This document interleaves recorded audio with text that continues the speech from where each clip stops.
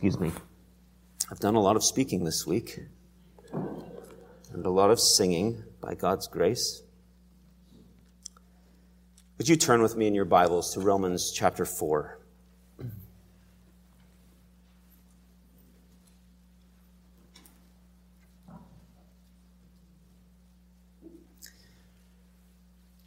We find ourselves in Romans chapter 4, and today looking at verses 9 through 12.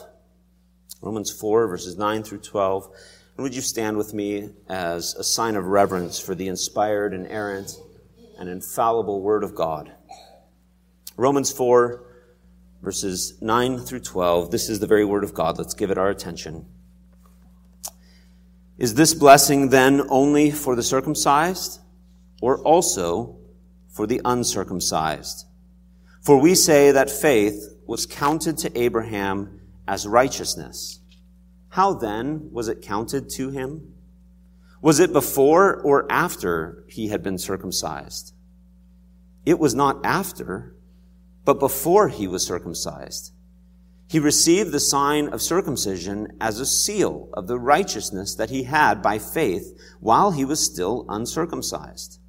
The purpose was to make him the father of all who believe without being circumcised, so that righteousness would be counted to them as well, and to make him the father of the circumcised, who are not merely circumcised, but who also walk in the footsteps of the faith that our father Abraham had before he was circumcised.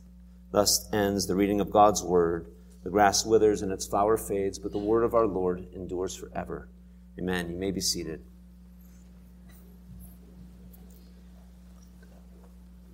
When I am not reading theology and I need something else to read, I will often turn to a mystery novel. Whether that is Agatha Christie's Hercule Poirot, or G.K. Chesterton's Father Brown, or even Louisa Penny's Inspector Gamache. I'm fascinated by the way in which these characters go about their work of solving mysteries. And something that you discover along the way in a good mystery story is that a good detective pays attention not just to the details, but to the way that those details have unfolded. He gives special attention to the sequence of the events. What happened when and where, and whether it preceded or followed something else. The sequence of events is important for understanding the chain of cause and effect. And that can be true not just of criminal investigation, that can be true of biblical exegesis, which in some sense is an investigative work. Peter tells us that the prophets of old searched the scriptures, seeking to discern what person or time the Spirit of Christ in them was indicating when he predicted the sufferings of Christ and the subsequent glories. Imagine those prophets searching their own inspired writings to try to discern about the sufferings of Christ and his subsequent glories. Jesus said to the Jews that you search the scriptures because you think that in them you have eternal life. And it's they that bear witness about me, yet you refuse to come to me that you may have life. The problem was not with their searching of the scriptures. The problem was, as Paul says, that they searched the scriptures and read the scriptures as with a veil over their eyes, so that they could not see how the scriptures were leading them to Jesus and bearing witness about Jesus. We should be people who approach our Bibles investigating them and searching the scriptures. But in our searching of the scriptures, it's important that we sometimes pay extra close attention to the sequence of events, to the way that things have unfolded in the course of redemptive history, because they can give us insight into the way in which God works and how we should interpret certain events. In the passage that is before us today, Paul, like a good investigator, has searched the Scriptures, and he shows us the importance of the sequence of events in Abraham's life, and how that sequence of events is important for our understanding of justification by faith alone. Okay, well, where are we in Paul's argument? We are picking things up here in the middle of his unfolding thought. And so let me just briefly jog your memory and help remind you where we are. You'll remember that at the end of chapter 3, Paul, like a good teacher, told us in advance, in sort of a summary form, what he was going to tell us in detail in chapter 4. And there were 3 parts to that. He told us what he was going to tell us. Now he tells us, and he's going to tell us what he told us. So there were 3 parts to his telling us what he was going to tell us. The first part was that the gospel, the preaching of the good news, excludes all boasting. It excludes this boasting by a law of faith, for we hold that one is justified by faith apart from the works of the law. The second thing he told us he was going to tell us is that God is both the God of the Jews and the Gentiles. Since God is one who will justify both the circumcised and the uncircumcised by faith, we know that the same God is God of both. And the third thing he told us he was going to tell us is that this doctrine of justification by faith alone does not overthrow the law. On the contrary, he says, it establishes it and upholds it. Now, last week we began to look at chapter 4, and we saw how Paul put the experience of Abraham before us as an example of that first point, that Abraham had nothing to boast about before God, because Abraham was justified by faith. He believed God, and it was counted to him as righteousness. Now today, Paul is going to expound and unfold on that second point, that God is both the God of the Jews and the Gentiles, because there's only one God. This one God justifies the circumcised and the uncircumcised through faith. And once again, to help make that point, he appeals to the experience of Father Abraham, so that through Abraham's experience, we might learn what it means to be justified by faith. We might learn how important that is for us today as believers who share in the faith of Abraham and walk in his steps. And so to get at that, let me once again just give you 3 points to help sort of guide your thinking as we work our way through this passage of Scripture. The first is this, the sequence of righteousness by faith. We'll see the sequence in verses 9 through 10 as Paul sets before us the significance of the way these events unfold. Secondly, we're going to look at the sign of righteousness by faith in verse 11, as Paul rehearses what the Scriptures teach about the sign of circumcision that was given to Abraham as a seal of the righteousness that he had by faith. The sequence and the sign. And finally, we're going to look at the specimen of righteousness by faith in verse 12, as Paul unpacks the significance of Abraham's experience for us and how he functions as a spiritual father of all those who believe. So the sequence, the sign, and the specimen of righteousness by faith.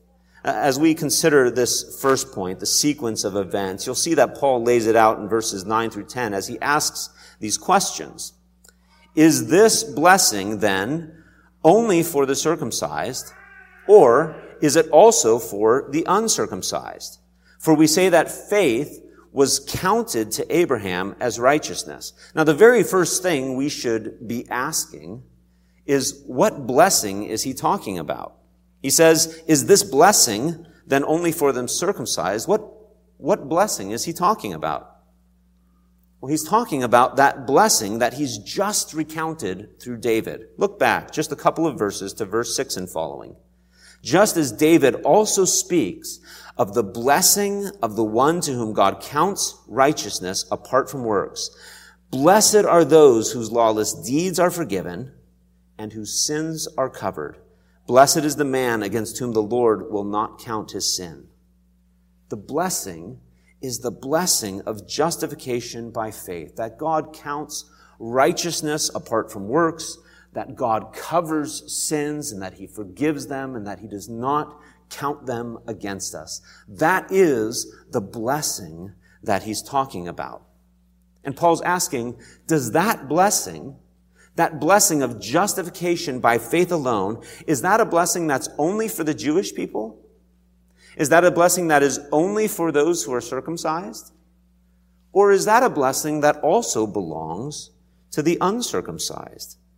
Is it a blessing that belongs to the Gentiles? Because we say that faith was counted to Abraham as righteousness. Is that experience of Abraham's, of being counted righteous by faith, is that only for the Jewish people, or is it also for the world? And that's where Paul's investigative mind comes into play, because he begins to lay out the sequence of events for us. He asks, how then was it counted to him? Was it before, or was it after he was circumcised? That is to say, when Abraham gained this right standing before God, when he was justified, when he was declared righteous, when he believed God and God counted it to him for righteousness, when did that happen? Did that happen before he was circumcised? Or did it happen after he was circumcised? Now, before we answer it, let's just ask the question, why is this so important for Paul? Well, I think for a couple of reasons. First, because for the Jewish people, circumcision was incredibly important. Circumcision was, after all, a divinely ordained rite. It was a ceremony that God had given, that all the males among Israel were to be circumcised on the 8th day. And this was the rite that formally admitted someone into membership in God's covenant community. If you did not have the sign of circumcision or did not come up from a family of the circumcised, you did not belong to God's covenant people. So much so that those who were outside of God's covenant could simply be referred to as the uncircumcised. Those who do not belong. So you can see why when Paul says that through the gospel, the uncircumcised now belong, that's kind of a big deal. The second reason why Paul raises this question about whether Abraham's justification came before or after his circumcision is because if Abraham was justified on the basis of something he did by his obedience to God in circumcision, then he would have something to boast about. He was obedient, he circumcised himself, and he circumcised his sons, and therefore God justified him. No, that's not what happened. Paul, in raising the question, immediately answers it. It was not after, but it was before he was circumcised. Before he was circumcised, Abraham believed God, and it was counted to him for righteousness. We looked at that event last week from Genesis, and where God makes that path of blood through the animals, and then he puts Abraham to sleep. What did Abraham do? He believed God, and he slept. And God took the oath that he would fulfill these promises. And all of that was before he was circumcised. His circumcision came way after. By Jewish reckoning, it came 29 years later. He was justified by faith all that time. But 29 years later, God gave him the rite of circumcision. The sequence matters. It matters because it's yet another proof that Abraham was not forgiven. He was not accounted righteous because of something he had done. It was because he believed God's word of promise. He believed God, and it was counted to him as righteousness. Basically, when it came to his justification, Abraham received it not like his Jewish progeny would, on the basis of faith after being circumcised. He actually received it like a Gentile would, before he was circumcised. Well, okay. I suppose you are probably beginning to see how a Jew might think then, well, then what was the value of circumcision? If that's true, then why bother giving Abraham this sign? Why did God give him that right? And that's what we need to see next. We've seen the sequence of righteousness by faith. Now let's look at the sign and the seal of righteousness by faith. Verse 11, he received the sign of circumcision as a seal of the righteousness that he had by faith while he was still uncircumcised. You see, the Jews prided themselves in their circumcision. But Paul is saying, if you do that, if you pride yourself in your circumcision, you're missing the whole point. You are misunderstanding why God gave you circumcision in the first place. The Bible says that Abraham received circumcision as a sign. It's not something that Paul's just coming up with on his own. Paul is reading this from the Scriptures, from Genesis 17:10, where God said, "You shall be circumcised in the flesh of your foreskins, and this shall be the sign of the covenant between me and you." This sign functioned as a seal, the Bible says. He gave it as a sign and a seal of the righteousness that he had by faith. We don't use that language of sealing as much today, but what does a seal do? Well, a seal attests to something. It confirms something as being authentic. Tomorrow, I am going to put a stamp on a letter that contains a signed marriage certificate. And in this marriage certificate, there is a seal. There's a seal of the clerk of the Alachua County Courthouse. It is sealing that this is the real deal. When God gave Abraham the sign of circumcision, he was adding to his promise a sign that would function as a seal to those who believed. It was a seal that God was going to be faithful to his word of promise. Now, did God need to add that sign? Before God gave the sign, was God's word not good? Of course it was good. But God added the sign as a seal to encourage the faith of his people. He didn't add it for his own sake. He added it for Abraham's sake. Let me try to illustrate this for you. In God's kind providence, I think he's given to our church family a wonderful illustration of this week. Many of you attended a wedding this week, as did I. In fact, some of you are visiting today because you came for that wedding, and we welcome you. Presumably you didn't come to hear me preach. You came to see and be a witness to that covenant of marriage. Now, in that covenant ceremony, the bride and the groom exchanged rings. What were they doing? They were giving to each other a sign, a visible symbol of their love and of their commitment to the relationship. I had a very close-up view to that, and it was beautiful. Now, here's the point I want to make. The bride, Emma, would be wrong to confuse the ring with the relationship, wouldn't she? The ring is not the relationship. And I can tell you with 100% certainty that if you go and ask her whether she'd have Isaac or whether she'd have the ring that he gave her, she's going to tell you 100% of the time, I want Isaac. Because it's about the relationship. It's not the sign of the relationship that's the most important thing. It's the relationship itself. Now, I trust you understand that does not mean that she doesn't want the sign. That she doesn't want the ring. Of course she wants the ring. Because the ring is a gift from her husband. It's a token of his love. It's a token of his commitment to her. Of course she wants it. Because if she ever struggles or doubts or is discouraged, she can look at that ring on her finger And she can say with certainty, I am my beloved's, and my beloved is mine. He gave me this ring. He loves me. Now, if you've ever misplaced or lost your wedding ring, you know that to be true. Once upon a time, I could do a few pull-ups. And I had this pull-up bar that would attach to my door, but it would really hurt my finger to do pull-ups with my ring on. And so one time I took my ring off and I set it up on the door frame.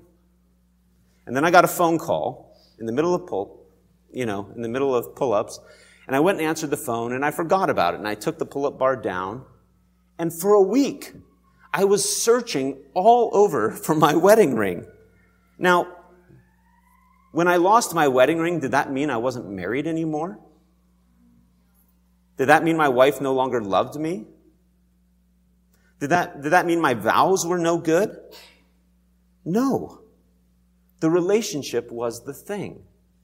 And yet I missed the ring because of what it symbolized. Thankfully, the next week on back day, I put that pull-up bar back up, and down fell my wedding ring. And I put it on my finger and I said, I am my beloved's, and my beloved is mine. Inside of my ring, it says in Hebrew, my beloved. What is true of wedding rings was true of circumcision. Paul wants to make sure that God's people do not confuse the sign of the covenant for the covenant itself. In fact, in the case of circumcision, I want you to remember that this sign was given to remind Abraham that it would not be because of his efforts. Long before Abraham was circumcised, he believed God. It was counted to him as righteousness. God told him his descendants were going to be as numerous as the stars of heaven, that they were going to be like the sand of the seashore, and God was going to give him this promised son and provide for him. And now, all these years later, he has no son. Somewhere along the way, as he was growing old and his wife Sarah was barren, what did they do? They decided they were going to try to help God along. They decided that they were going to help bring about the fulfillment of the promise according to their flesh in a sinful way. And you remember how sadly Sarah gave her handmaid into Abraham's embrace. And it's only then, when Abraham is attempting to bring about the promise according to his flesh, that God says, no. It will not be through Ishmael. I will provide the son. And to remind you of that, I'm giving you the sign of circumcision. I will do it. He gave it to him as a sign and a seal of the faith that he had. Not so that he would try to take things into his own efforts, but that he would remember that it would be by faith alone that God would accomplish the promise. And interestingly enough, that same sign of the covenant, imagine this, was given not only to Abraham, but then to his children. The sign did not mean something different for his children. The sign signified the exact same thing that it signified to Abraham. It reminded them that God had made promises, and it called them to faith in those promises. Now that is really important, because when God gives his people signs, or what we sometimes refer to as sacraments, they are not given first to be signs of what we do. They are signs of what God does. They are signs and seals of the covenant of grace. They are signs and seals of his promise. And yet, while the signs are given as seals of the righteousness that comes by faith, and not signs of faith itself, nevertheless, those signs are meant to draw out faith. In the same way that a wedding ring is meant to draw out love. It's meant to draw out delight in the one who receives it. So the signs that God gives are meant to draw out faith in the promises of God, but they are not a sign of faith. When Abraham or Isaac or Jacob remembered that sign in their flesh, they were meant to remember that God had promised and he would fulfill it. They were meant to look beyond circumcision to the righteousness that God would provide in his Son. And let me just, as an aside, say that this is true of the new covenant signs as well. The signs of baptism and of the Lord's Supper. They are not first about your faith. They are about God's grace and promise to all who believe. We're going to have communion today. We have communion every Sunday. And when you come to the Lord's table today, you are meant to look away from yourself. You are meant to look at the signs that God gives and look to Jesus Christ. You are to contemplate his righteousness. You are to reflect on his obedience. You are to think of his sacrifice. Should you come to the supper in faith? Of course. You cannot come without faith. But the supper is not a sign of your faith. You see where I'm going with this? It's a sign of the body and the blood of Jesus Christ for you that you receive by faith. It evokes faith. It draws out faith. It elicits faith, but it's not a sign of your faith. Otherwise, when your faith wavered, how might you ever come? It's a sign of God's promise. It's a reminder that he has done all that you have failed to do, and yet you might still have communion and fellowship with him. The same is true of baptism. Our Baptist brothers believe that baptism is our sign to God, and that consequently only those who believe should be baptized. Beloved, that's not the case. Baptism is not your sign to God. It's God's sign to you. It's a sign of the washing of Christ's blood that comes through his death and resurrection.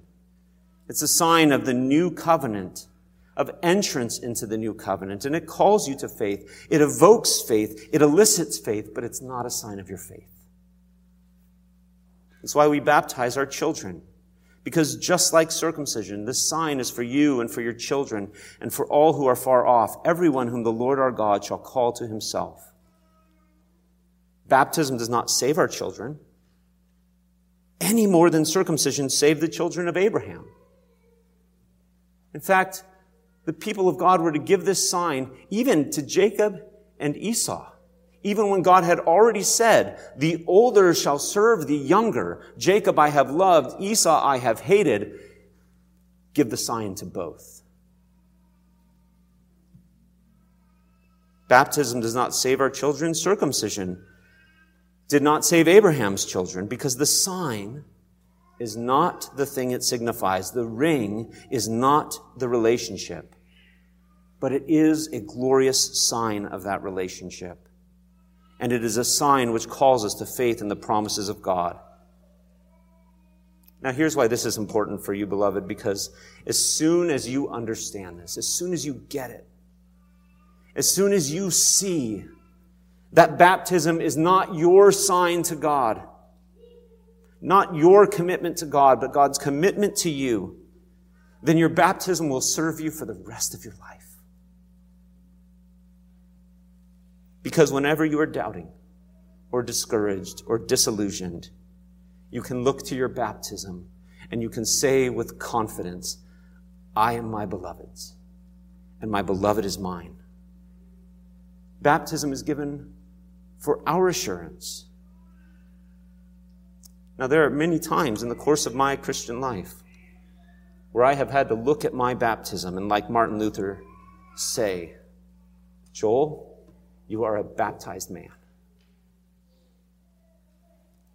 When my faith has been faltering, when I'm falling into temptation, I can look to my baptism and I can say, you are a baptized man. God has given you his sign. I am not my own. I've been bought with a price. I am my beloved's, and my beloved is mine, and my baptism preaches the gospel to me. All that was true of circumcision is true of baptism. Well, we've considered the sequence of things. We've considered the sign. Finally, let's consider the specimen of these things.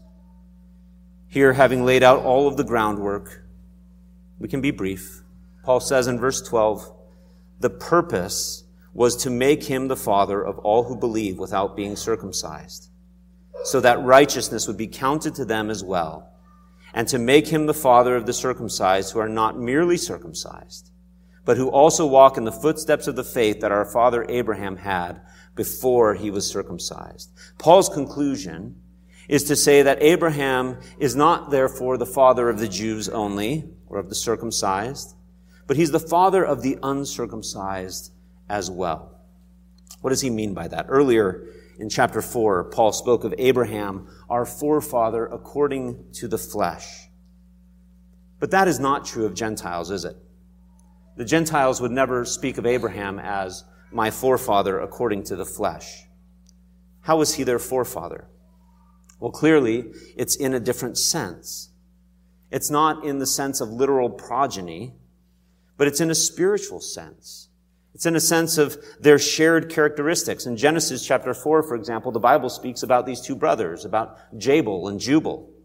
And it says that Jabal was the father of those who dwell in tents and have livestock. And his brother Jubal, he was the father of all those who play the lyre and the pipe.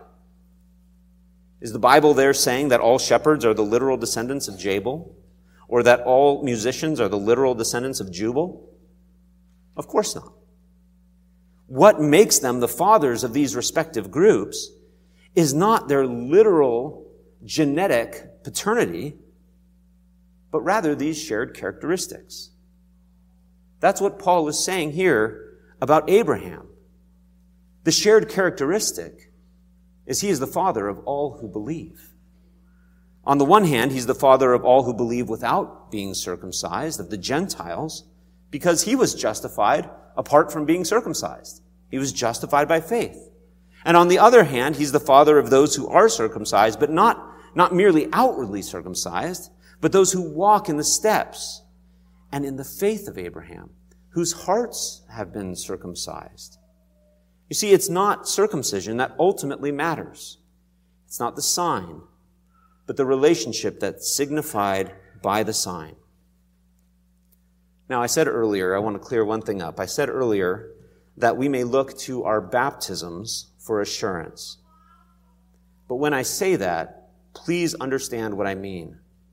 I mean is that we are not just looking at the sign itself of baptism. We are looking through baptism to what it signifies. We are looking through our baptism to the gospel. If we stop trusting in the gospel and start trusting instead in the fact of our baptism, boy, we're in trouble. In fact, we will have made the same exact error that the Jews did in trusting in their circumcision. Paul says as soon as they did that, their circumcision became uncircumcision. And beloved, if you begin to trust in your baptism and not in the gospel that it preaches to you, your baptism will become unbaptism. You know, there are 1,000 wedding rings in pawn shops all around Gainesville that hold no significance any longer. But if instead you are looking through the sign to the thing that it signifies, if you are looking through baptism, through circumcision to Christ, if you're looking to his work for you, if you are resting and trusting in him, then your baptism is absolutely something that you can take confidence in, because it is the promise and the sign from your Savior. And if you are doing that, then you may truly say that Abraham is your father, because you are walking like he did in his steps. So, beloved, do not confuse the sign for the thing signified. I hope that's become clear. I have beat that horse to death. Do not think that the sign is the relationship. Nevertheless, love the sign. Love the sign God gives. As you cling to the bridegroom, you delight in the signs that he gives. And if you do this, you may truly say, I am my beloved, and he is mine. And as you come to the supper today, that sign is there to remind you of his love and his grace, and that he will never fail to keep his promises. Amen? Amen. Let's pray. Oh, Lord our God, how grateful we are for your word and for your inspector, Paul, who has searched and inquired of the Scriptures carefully so that he might demonstrate to us the importance of the sequence of these events and understanding our justification is by faith and by faith alone. Lord, we thank you that you justified Abraham by faith, but we thank you that you also gave to him a sign that spoke of your readiness to do all for him, that he had to do nothing but rest and trust in you. Lord, we thank you that you also give to us signs, that you give us the sign of baptism, you give us the sign of the Lord's Supper, and we pray that we would not trust in those signs, but in what they signify, that we would look in faith to you, and so be among those children of Abraham. And so we ask all of these things then now in Jesus' name and for his glory. Amen. Now, I'm glad that we get at least one sacrament this morning. Wish we were getting both. But we get one of these signs which the Lord has given to us for the sake of building us up in the assurance of our faith and our hope. This meal, Jesus tells us, is the sign of the new covenant in his blood. And as you come to it today, I trust you understand now that you are not to confuse this sign for your relationship with Christ, but you are to receive this sign as a sign from your bridegroom to remind you and assure you of his love and grace, that he has fulfilled the promise. And just like that sign of circumcision said something through the sign itself to Abraham, these symbols say something to us. Because they are, Jesus says, the body and the blood that are given for you. The bread signifies and it represents the body of our Savior. And as it comes to us today, it comes to us torn to pieces. And the wine represents and signifies the blood of Christ. And as it comes to us poured out. And in these things, we can look like a bride looks at her ring on her finger and plays with it. We can look at these, we can hold them, we can smell them, we can taste them, and we can say, I am my beloved's, and my beloved is mine. And he has given me this sign every single week to remind me of that grace. And so as you come to this meal, come with faith, resting and trusting that God is supplying this for you. Now, this meal, of course, is not for everybody. This meal is for those who, as Paul says, have been betrothed to Christ. This meal is for those whom God has put the wedding ring on their finger, has united them in faith to Christ. And so if you belong to Christ, if you are married to his Son, right? Married to Christ Jesus through faith, then you are welcome to come to this meal. And how do you know that you belong to him? Have you professed your faith in him? Have you said that you are not ashamed to belong to him? He promises that whoever calls upon his name will be saved. Have you stood before a body and professed your faith? He says, if you profess me before men, I'll profess you before my Father in heaven. Have you not only professed your faith, but have you been joined to his church? Do you belong to the church of Jesus Christ, to a faithful church where the gospel is being proclaimed? And are you walking in faith and in repentance? Not are you walking perfectly, but are you walking truly in faith, hating your sins, desiring to be free of them, longing to be free of them, and looking to Christ in desperate faith? If that's true of you, then you're welcome to come and to join us at this meal today. But if any of those things are not true of you, let me just simply ask that when the elements come, that you would just let them pass you by. But I would also call upon you not to let Christ pass you by today. He is here to be received by faith. You've heard the gospel, the good news. Believe it. And if you want to know more of what it means to follow Christ, I encourage you to come and speak with me after the service. There's nothing that I love to talk about more than that. As we come then, let's come in faith to receive this sign that the Lord has given us. And let's pray that the Lord would take these ordinary elements now and set them apart for this holy use. Let's pray. Lord, as we come to your table, we know that we don't deserve to have a seat here, and yet you invite us and call us to come. And you give us this sign as a reminder and as an assurance that we truly, through your death and resurrection, have communion with you. That this sign is not just a symbol, a memorial, but we actually have communion. We have fellowship with you because it is the relationship that is the thing. And this is a sign of that relationship. And so we pray that we would receive this sign with faith and that it would evoke faith in us and evoke delight in us and love for you.